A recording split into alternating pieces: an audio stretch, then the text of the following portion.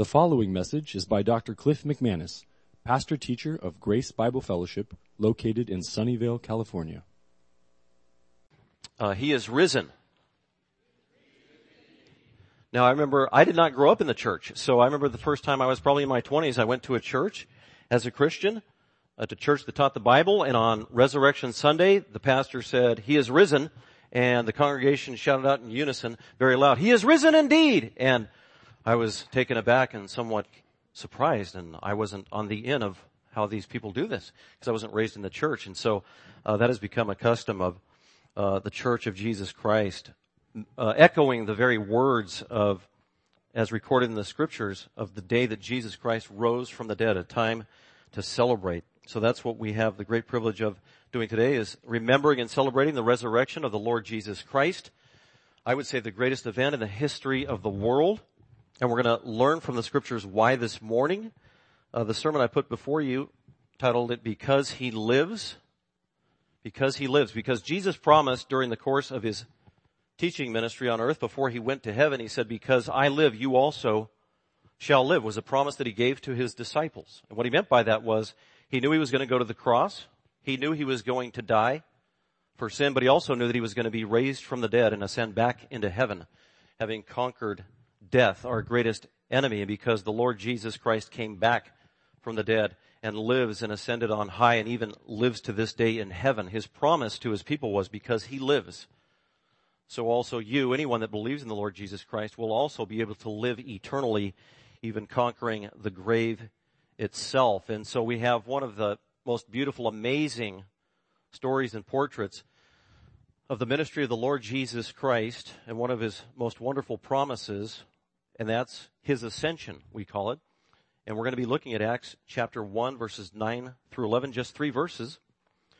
So if you want to go ahead and open your Bible to Acts chapter 1, we're also going to look, before we get to Acts chapter 1, we're going to look at the resurrection story in John chapter 20, and just read a few verses there as it leads up to the ascension. And before I get there, I'll let you turn there in John chapter 1. If you don't have a Bible this morning, that's okay. You can just listen carefully. Trust that you'll be blessed. You'll be able to understand and learn with us from God's Word. But we'll be looking at John chapter 20, starting at verse 1, the resurrection of the Lord Jesus. Also, as you're flipping there and getting ready, just wanted you to know it was a delight for me this morning to get to meet many visitors. We have people visiting from many places today, which is pretty common in a holiday throughout the year. We had visitors today that I met for the first time all the way from Arizona to India and many other places. So we just are very thankful that you are our guests today, and we just trust you're going to be blessed during this time as we get the privilege of looking at God's Word. Because He lives, you also shall live. Let's look at John chapter 20, verse 1 and following. This is early Sunday morning, just as the sun was rising. The Lord Jesus Christ, in fulfillment of the Scriptures, and just as He promised, after He was crucified on the cross, died, was buried, and on the third day, this Sunday morning, He rose again from the dead.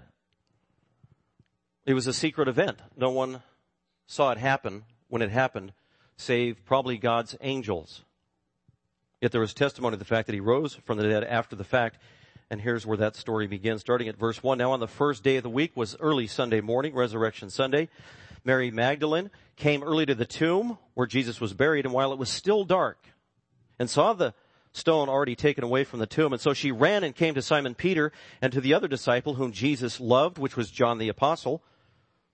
And she said to them, "They have taken away the Lord out of the tomb, and we do not know where they have laid Him." Peter, therefore, went forth, and the other disciple, John, and they were going to the tomb, and the two were running together. And the other disciple ran ahead faster than Peter and came to the tomb first, and stooping and looking in, he saw the linen wrappings lying there, but he did not go in. And Simon Peter therefore also came, following him, entered the tomb, and he beheld the linen wrappings lying there, and the face cloth, which had been on Jesus' head, not lying with the linen wrappings, but rolled up in a place by itself. Then entered in therefore the other disciple, John, also who had first come to the tomb, and he saw and believed. For as yet they did not understand the Scripture that he must rise again from the dead. So the disciples went away again to their homes. Verse 11. But Mary was standing outside the tomb weeping. And so as she wept, she stooped and looked into the tomb, and she beheld two angels in white, one at the head and one at the feet, where the body of Jesus had been lying. And the angel said to her, Woman, why are you weeping? She said to them, Because they have taken away my Lord, and I do not know where they have laid him. When she had said this, she turned around, and behold, Jesus was standing there, and did not know that it was Jesus. Jesus said to her, Woman, why are you weeping? Whom are you seeking? Supposing Jesus to be the gardener, she said to him, Sir, if you have carried him away, tell me where you have laid him, and I will take him away. And Jesus said to her, Mary! She turned and said to him in Hebrew, Rabboni, which means teacher. And Jesus said to her, Stop clinging to me. The terminology is very specific here. It literally means let go of me. So when Mary realized that this was Jesus and said, Rabbi or Rabboni, she grabbed him and just clung on and was never going to let go. She's lost him once. She's not going to lose her blessed Savior again. And so she's clinging to Jesus, and Jesus says, Stop clinging to me, or let go, Mary. He wasn't being mean. He was being practical. For I have not, and here's the key, for I have not yet ascended to the Father. So, the life of Christ, the ministry of Christ, the crucifixion of Christ, the burial of Christ, the resurrection of Christ, Christ's mission didn't end with the resurrection. This is not the apex, Mary. It doesn't stop here. There's another great event that needs to happen in fulfillment of the Scriptures and to carry on the ministry, which I have accomplished, and that is the great ascension. I need to go back to the Father. And that's what the ascension is. It means to ascend, to rise up, to be lifted up. And the ascension is the Lord Jesus Christ being lifted up from this earth and caught up back into heaven. Back into heaven where he came from. Jesus is not just a man. Jesus is actually eternal God. The Scripture is clear about that. And in John chapter 6, in this very same gospel, about the middle of Jesus' ministry, he was teaching publicly in Jerusalem at a feast time. And there were Jewish leaders everywhere listening in the crowd, along with the multitudes and the masses of people and the pilgrims who had come literally from all over the world to celebrate the great feast day in Jerusalem. And Jesus is teaching publicly, and in one of his public discourses, he said not less than 10 times to that crowd that he came down from heaven. I have come down from heaven. The Father has sent me from heaven. It's an amazing declaration. What Jesus was saying is that before I was born of Mary and came to this earth, I used to live up in heaven. As a matter of fact, I lived with God the Father eternally before the earth was even created. In eternity past, Jesus lived as the Son with the Father and the Holy Spirit. The Lord Jesus never had a beginning. He was never created. He has always existed. Absolutely mind-boggling. And he lived in perfect unity with the Father and the Spirit before creation. And to be the Savior of the world, he agreed with the Father to come down and be born into a human body so that he might be a substitute for sinners. And that's what he meant when he was telling the crowd, I have come down from heaven. I have come down from heaven. The Father has sent me. The Father has sent me. He said it 10 times, and the Jewish leaders were becoming irate and furious, ready to accuse him of blasphemy. How dare you say you came from heaven? How dare you say you were with the Father before creation and all of eternity? That would make you equal with God. Who do you think you are? And that's what was going through their mind. And so they had great rising resentment toward the Lord Jesus publicly that day. And after 10 times Jesus saying that I have been sent from the Father, I've come from the Father, at the very end he questioned them and said, okay, you don't believe that I have been sent from the Father. Someday you'll believe me when I go back and ascend back to the Father, is how he ended it in John chapter 6. That was a prophecy by the Lord Jesus himself that someday his crowning achievement to validate all that he did and all that he said he was would be his ascension. Leaving this earth, going back to the Father, whom he had been with for all eternity. an explicit prophecy of his upcoming ascension. Fast forward a year and a half, the time Jesus was arrested, on trial, before Caiaphas, who beat him, who mocked him, who pronounced him guilty, even though he never sinned and never did anything wrong. Jesus kept silent. He said not a word, but one of the few things that he did say is he told Caiaphas, the high priest, to his face, someday you're going to see me coming as the Son of Man on clouds in glory after my ascension. Absolutely amazing. So the ascension of the Lord Jesus Christ was an explicit prophecy that he made about himself.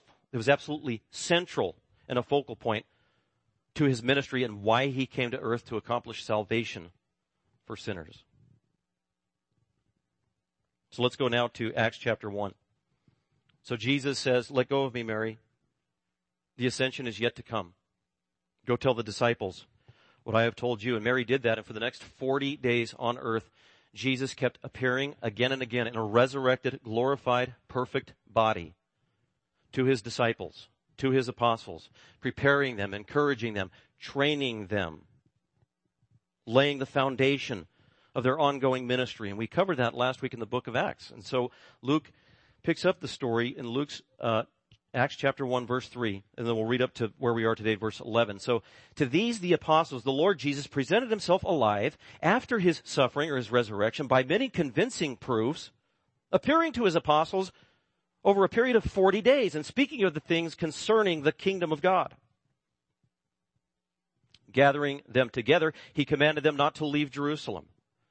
Stay in Jerusalem, but wait there in Jerusalem for what the Father had promised, which he said, you had heard from me. What did the Father promise? Many times the Lord Jesus said, the Father is promising the coming and the outpouring of the Holy Spirit after I ascend into heaven in a way never seen before in the history of the earth. The promise is the coming of the Holy Spirit. Verse 5, for John baptized with water, but you shall be baptized with the Holy Spirit not many days from now. Actually, it would be 10 days later.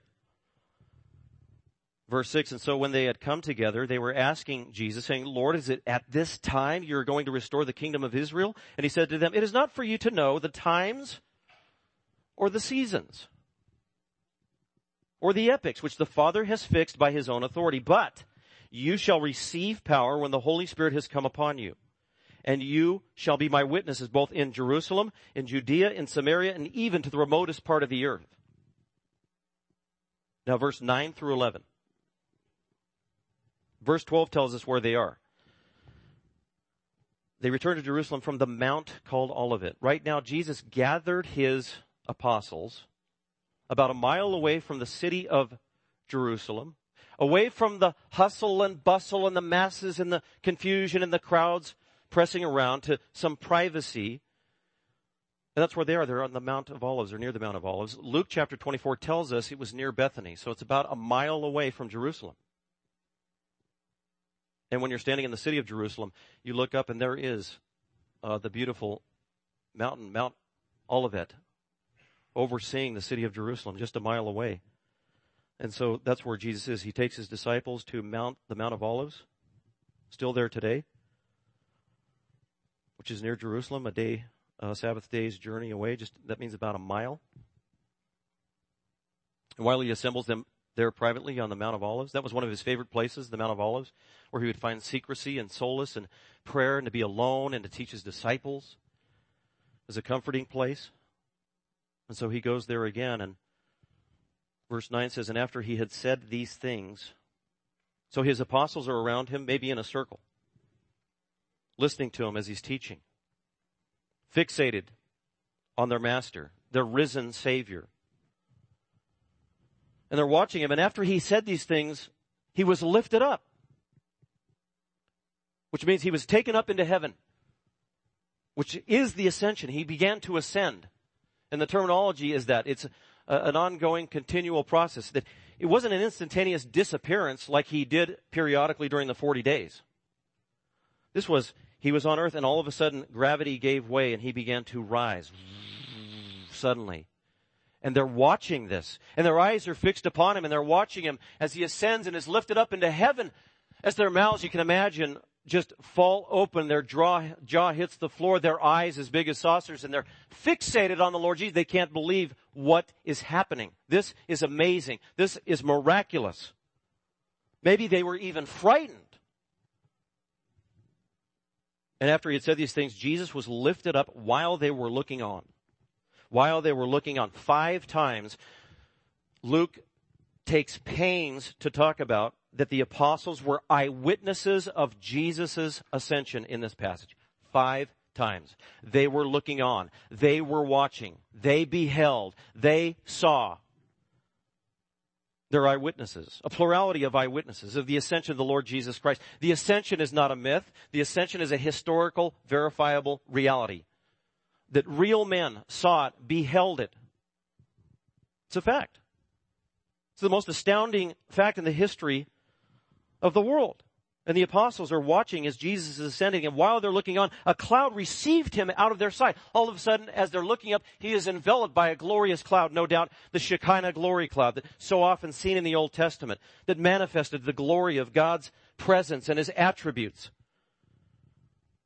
We saw it in the days of Moses as it hovered over the tabernacle at times. The very presence of Almighty God. God, who does not have a body, would reveal himself to his people at times, selectively through this glorious cloud.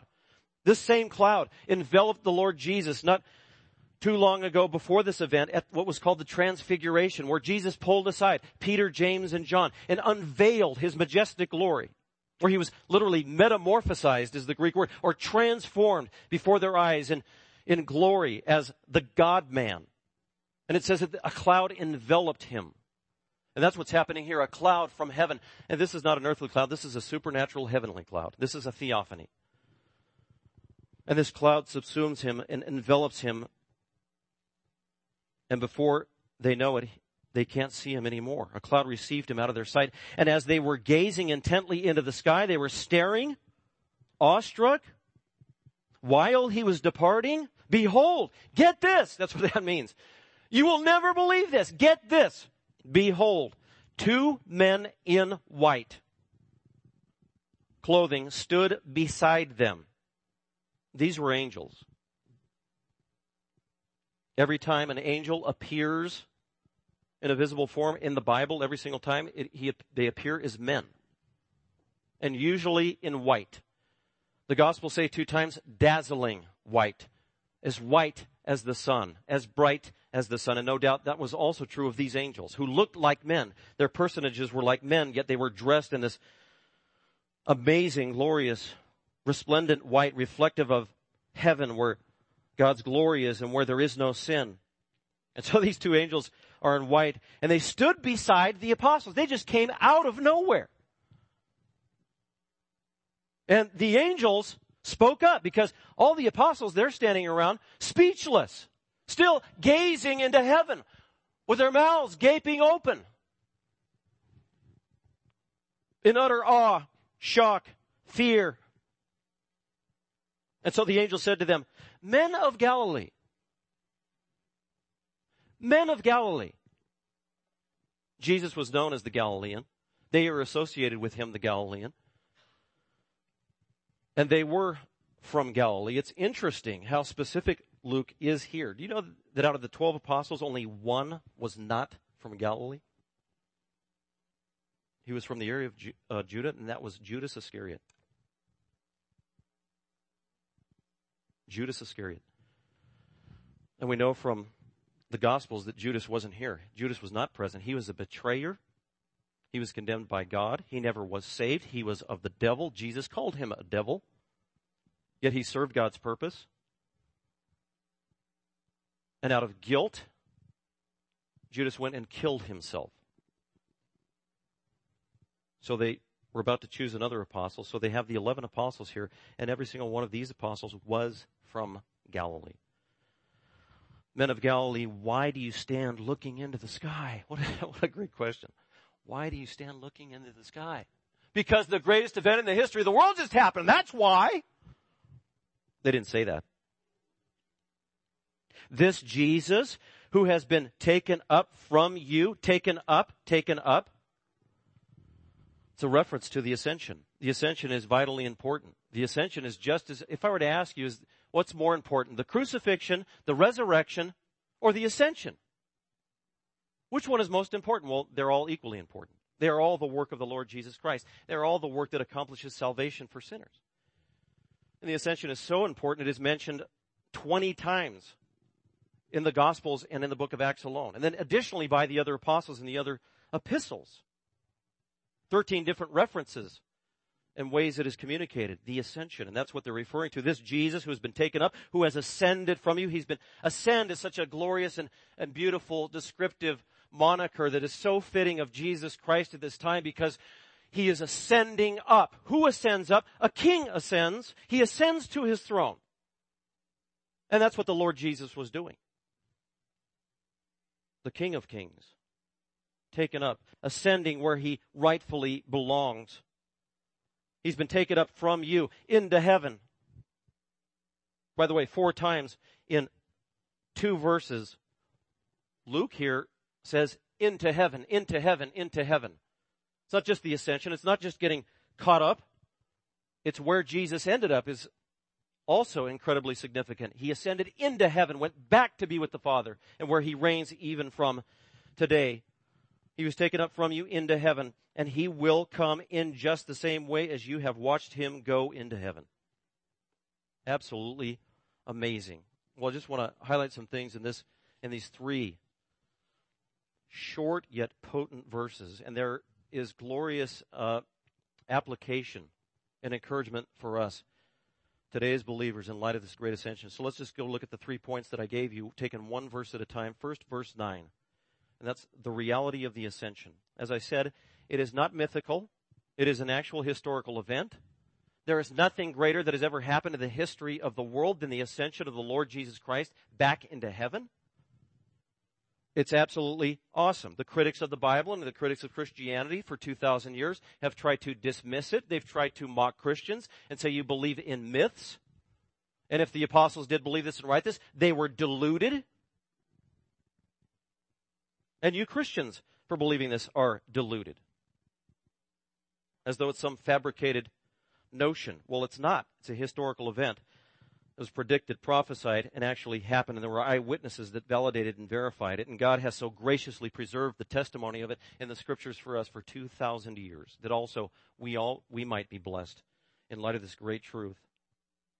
The reality of the ascension. He was lifted up, and while they were looking on, and a cloud received him out of their sight. Take note of the details here. At the scene where Jesus was with his apostles, in their presence, I said earlier that the resurrection happened in secret. The ascension happened publicly with witnesses. And the ascension here, we know, happened in the presence of believers. The ascension here happened on the Mount of Olives. The ascension here happened in the city of Jerusalem, or near the city of Jerusalem. The ascension here happened in the country of Israel. The ascension happened with the Lord Jesus Christ going into heaven and being caught up into heaven in a physical body. Jesus, after his resurrection, had a physical body. We know that Jesus' body was physical. We also know that it had bones. Flesh and bones. It didn't have blood. But in Luke 24, he appeared to his apostles and he told them, I am not a spirit, I'm not a phantom, I'm not a ghost. For a spirit or a ghost does not have flesh and bones as you see that I have. Thomas, touch, feel, see.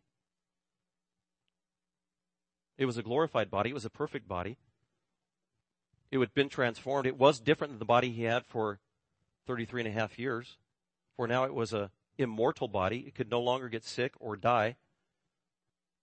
Absolutely glorious. It will be suited for all eternity. It will be suited for another dimension in heaven. But it is a physical body. Yet at the same time, Jesus is God. He is Almighty God. He is the eternal God. Get this. He is omnipresent God, the Son. Yet he has a physical body. How is that possible? How can the Lord Jesus retain his deity of Almighty God, including being omniscient at the same time, have a physical body? I don't know. That is a mystery. And yet Scripture is clear that Jesus is still God in all of his attributes.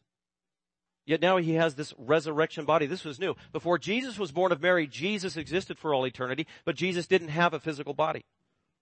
So before the world was created in eternity past, there was only God the Father, God the Son, and God the Holy Spirit. All three persons of the Trinity existed as spirits and did not have a corporal body, or physical body.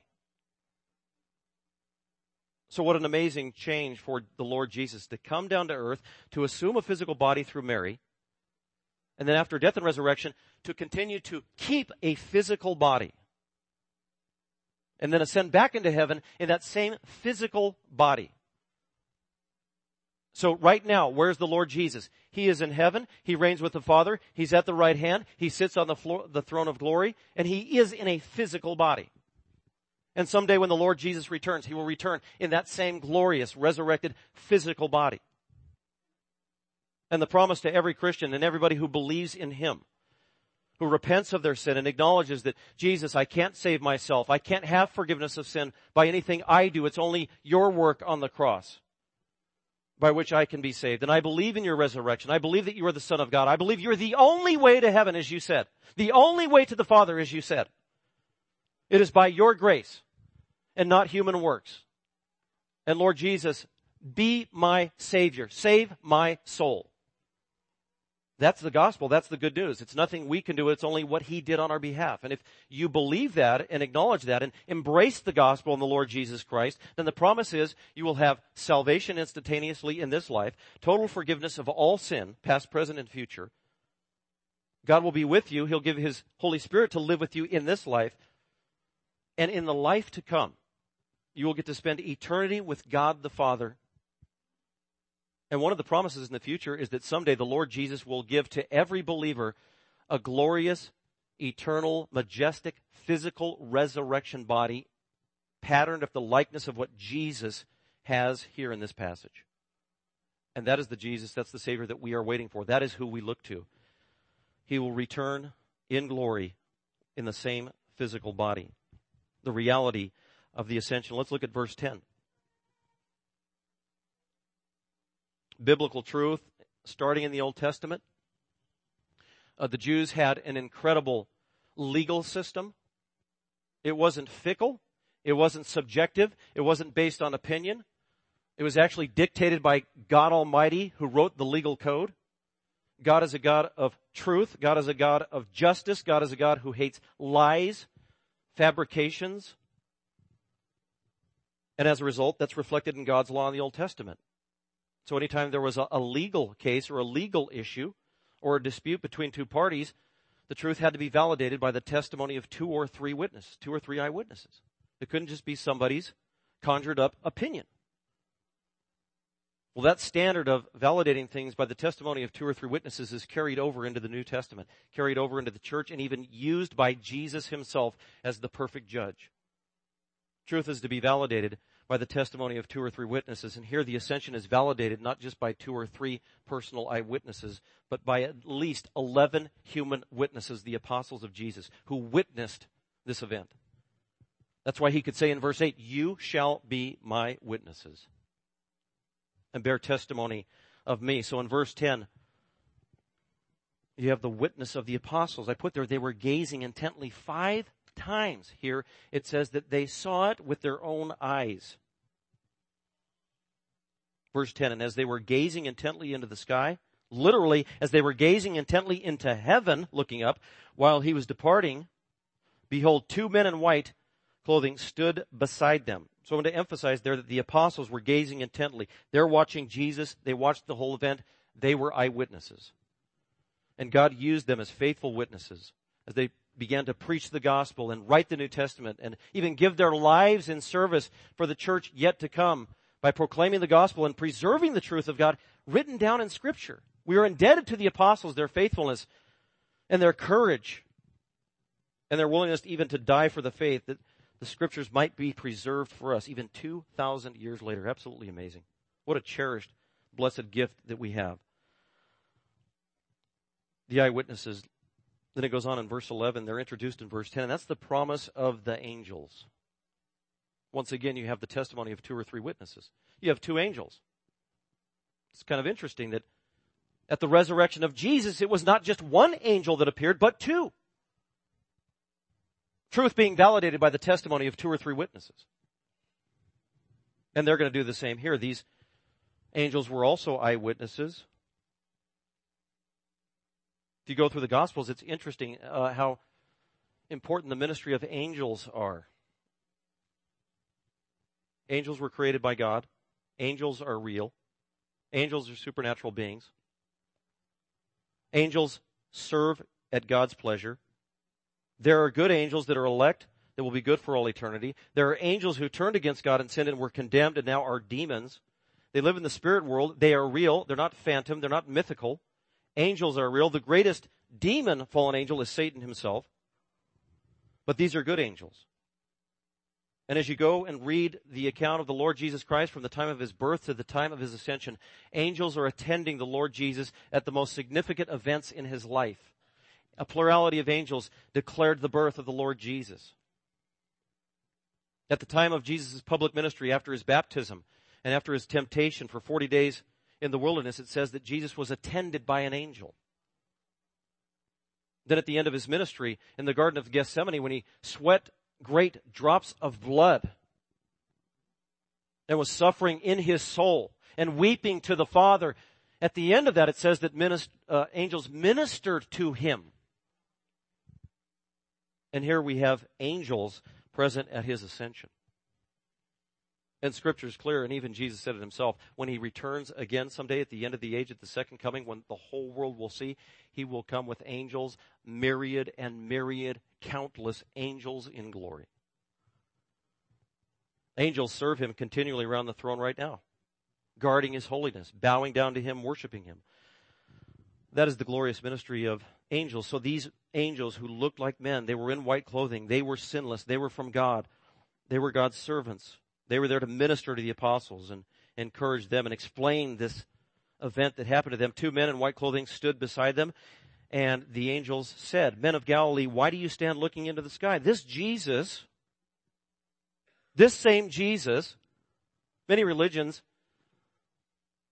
try to interpret or reinterpret what actually happened to Jesus. Some religions say, well, yeah, Jesus was a real man, and then he didn't die on the cross. There was an impostor that they substituted that actually got crucified.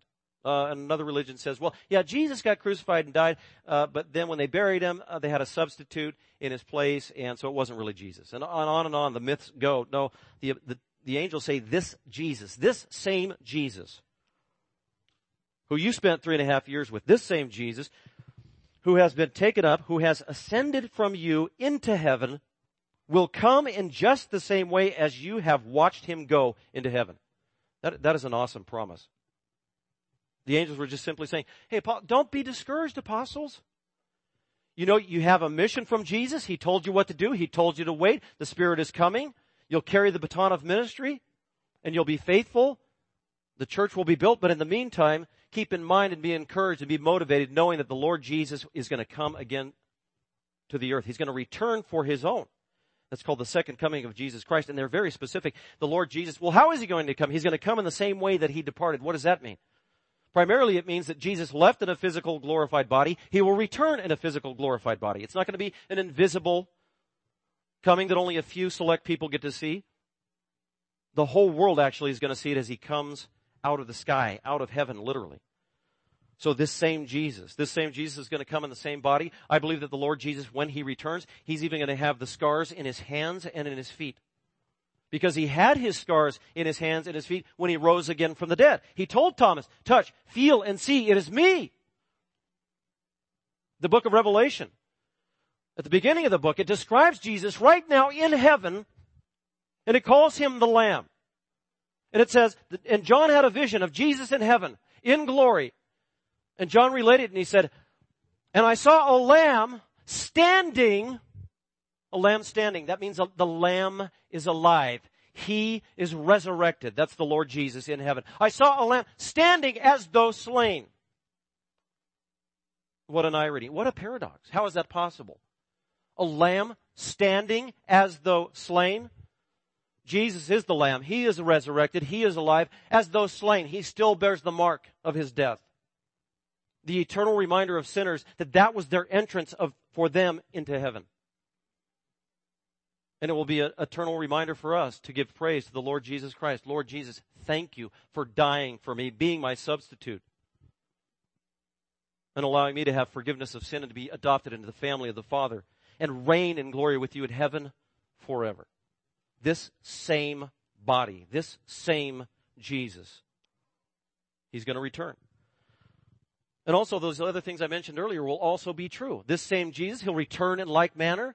The same Jesus, the same physical body, the same glorified body with the marks in his hands and feet. He left from Israel, he will return to Israel. He left near Jerusalem, he will return near to Jerusalem. He left from the Mount of Olives, he will return to the Mount of Olives. Zechariah chapter 14 is a prophecy 500 years before Christ was born that says that when the Messiah comes, his feet will land on the Mount of Olives. Absolutely amazing. Jesus left in the presence of his believers. Jesus will return in the presence of his believers. According to the book of Colossians, if you're a Christian today, this is exciting.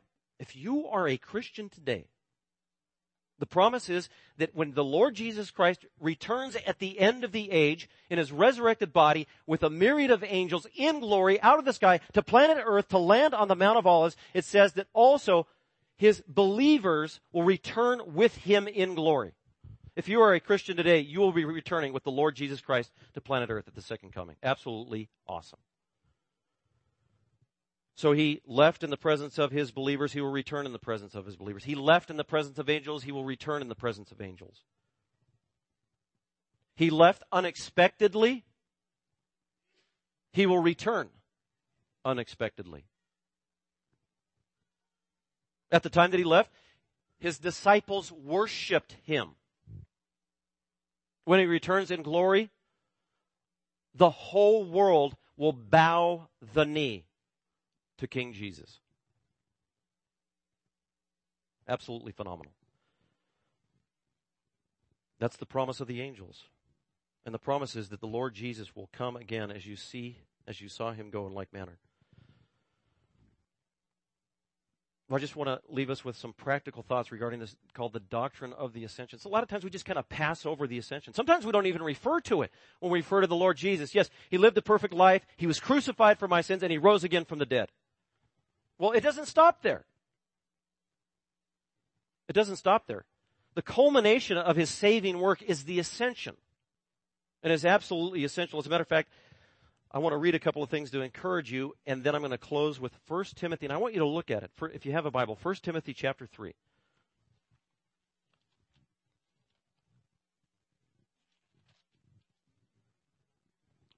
And we'll read that in just a second, but here are some practical benefits and realities for you to meditate on and for you to be encouraged if you are a Christian in light of the ascension of the Lord Jesus Christ. What the ascension accomplished. Well, number one, the ascension completed the work of salvation. The ascension completed the work of salvation. Jesus on the cross said, "It is finished." He's done everything necessary to earn forgiveness of sin and to have a right relationship with God the Creator. And when the Lord Jesus said, "It is finished," he knew that included his resurrection, which was a part of that saving work, and also his ascension. So the ascension of the Lord Jesus Christ completed the work of salvation. When you speak of the work of Jesus' what he accomplished for salvation for sinners, you have to include everything. His incarnation, his crucifixion, his resurrection, and his ascension. They are not to be separated. They are not to be dichotomized. They're not to be compared to one another. Not one of those diminishes the work of the other, as Jesus did all of those things from incarnation to ascension. It was all a part of accomplishing salvation for sinners. Look at 1 Timothy chapter 3, verse 16. Here's an amazing inspired summary from the Apostle Paul, who says that very thing. What was the greatest work that Jesus ever accomplished? Was it his virgin birth, his sinless life, his teaching ministry, his substitutionary death, his powerful resurrection, his ascension on high, his ongoing intercession? What is the greatest work of the Lord Jesus? And Paul, through the Spirit, says all of it. Verse 16, and by common confession, great is the mystery of godliness regarding the Lord Jesus Christ and his work of salvation. He who was revealed in the flesh, that refers to his birth, his entrance into the world, his incarnation. It begins there. He was vindicated or justified in the Spirit, meaning God verified and justified every one of his great works during his life, from the birth to the cross.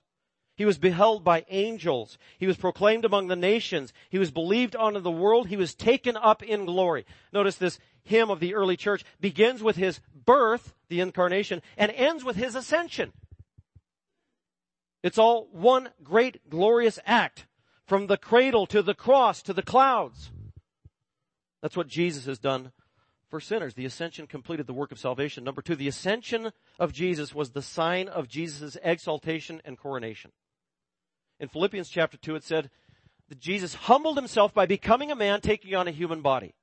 And then he died on the cross, he rose again from the dead, and then he ascended into heaven, and with his resurrection and ascension, it says the Father exalted him, bestowing upon him the name above every name, and that is the name Lord. Jesus is Lord.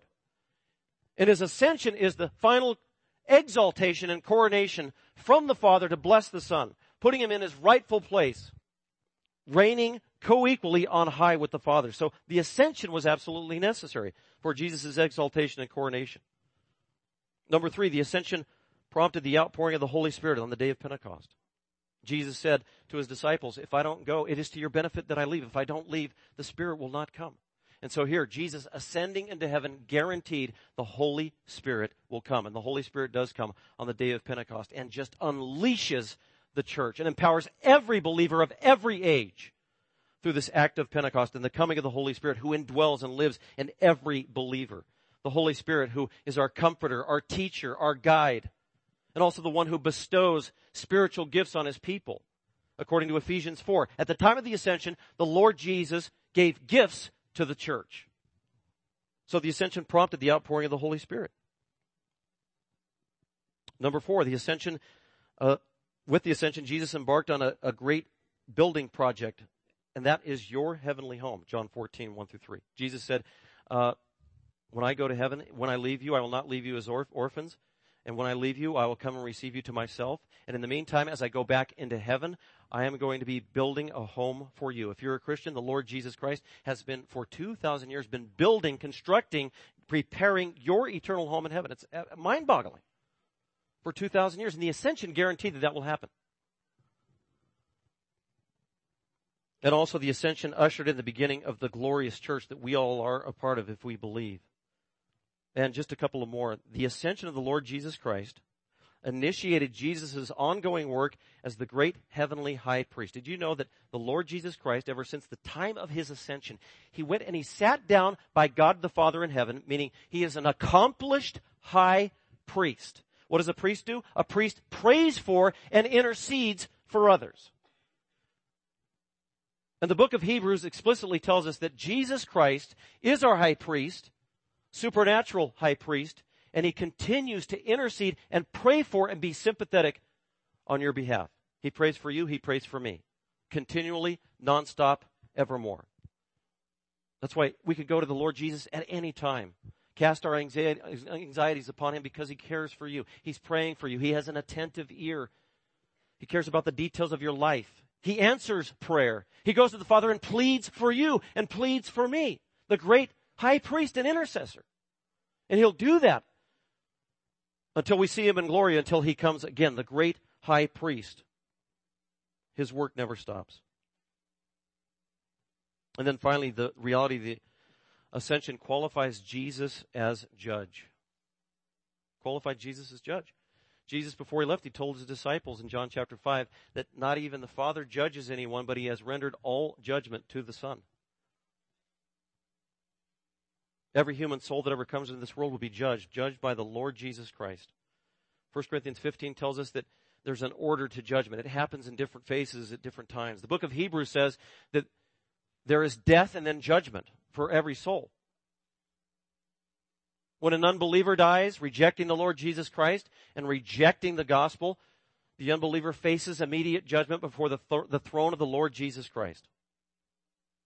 And Jesus was clear. If you reject him, he rejects you. And really, there is eternal retribution as a result. Frightening. But if you're a believer and a Christian, the moment you die, you go into the presence of the Lord Jesus Christ, and you don't get retribution. You get reward. You don't get condemnation. You get commendation and blessing, because Jesus is judge. So there is a kind of judgment that happens immediately upon death for every soul. And there's also another great judgment that comes at the end of the age, when Jesus literally will judge every soul, but every nation and all people of all time. And the judgment is just. The judgment is deserved. And as Christians, we have the opportunity to tell people about the coming judgment. The wrath to come should motivate us to preach the gospel and pray for sinners and pray for salvation and be a testimony to those that we love, that they might come to know the reality of the glorious gospel of the Lord Jesus Christ, that he came out of a love for the world to die for them, to die in their place, that they might be able to be adopted into the family of God, have their sins forgiven, and live with the Father forever. That is the good news, and that's what we celebrate on Easter, on Resurrection Sunday. With that, let's go to the Father and thank him for this great and glorious truth. Father, we thank you for this day, for Resurrection Sunday.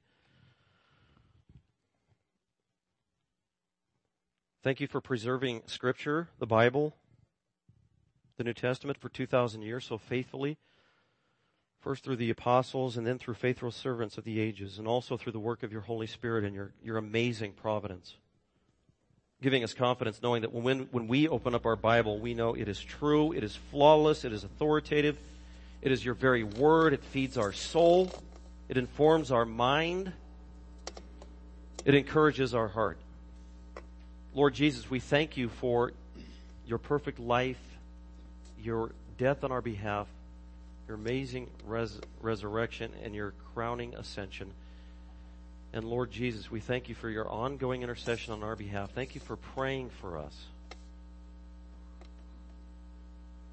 And Father, we thank you for your amazing love for us by bestowing all these blessings upon us. We pray that you're glorified this day, and help us to be mindful of you and these amazing realities we've been reminded from your word, so that you might be glorified. We pray in Christ's name. Amen. Thank you for listening. Dr. McManus is an author, seminary professor, and pastor-teacher of Grace Bible Fellowship. For more information about Grace Bible Fellowship, please visit our website at gbfsv.org or call us at 650-630-0009.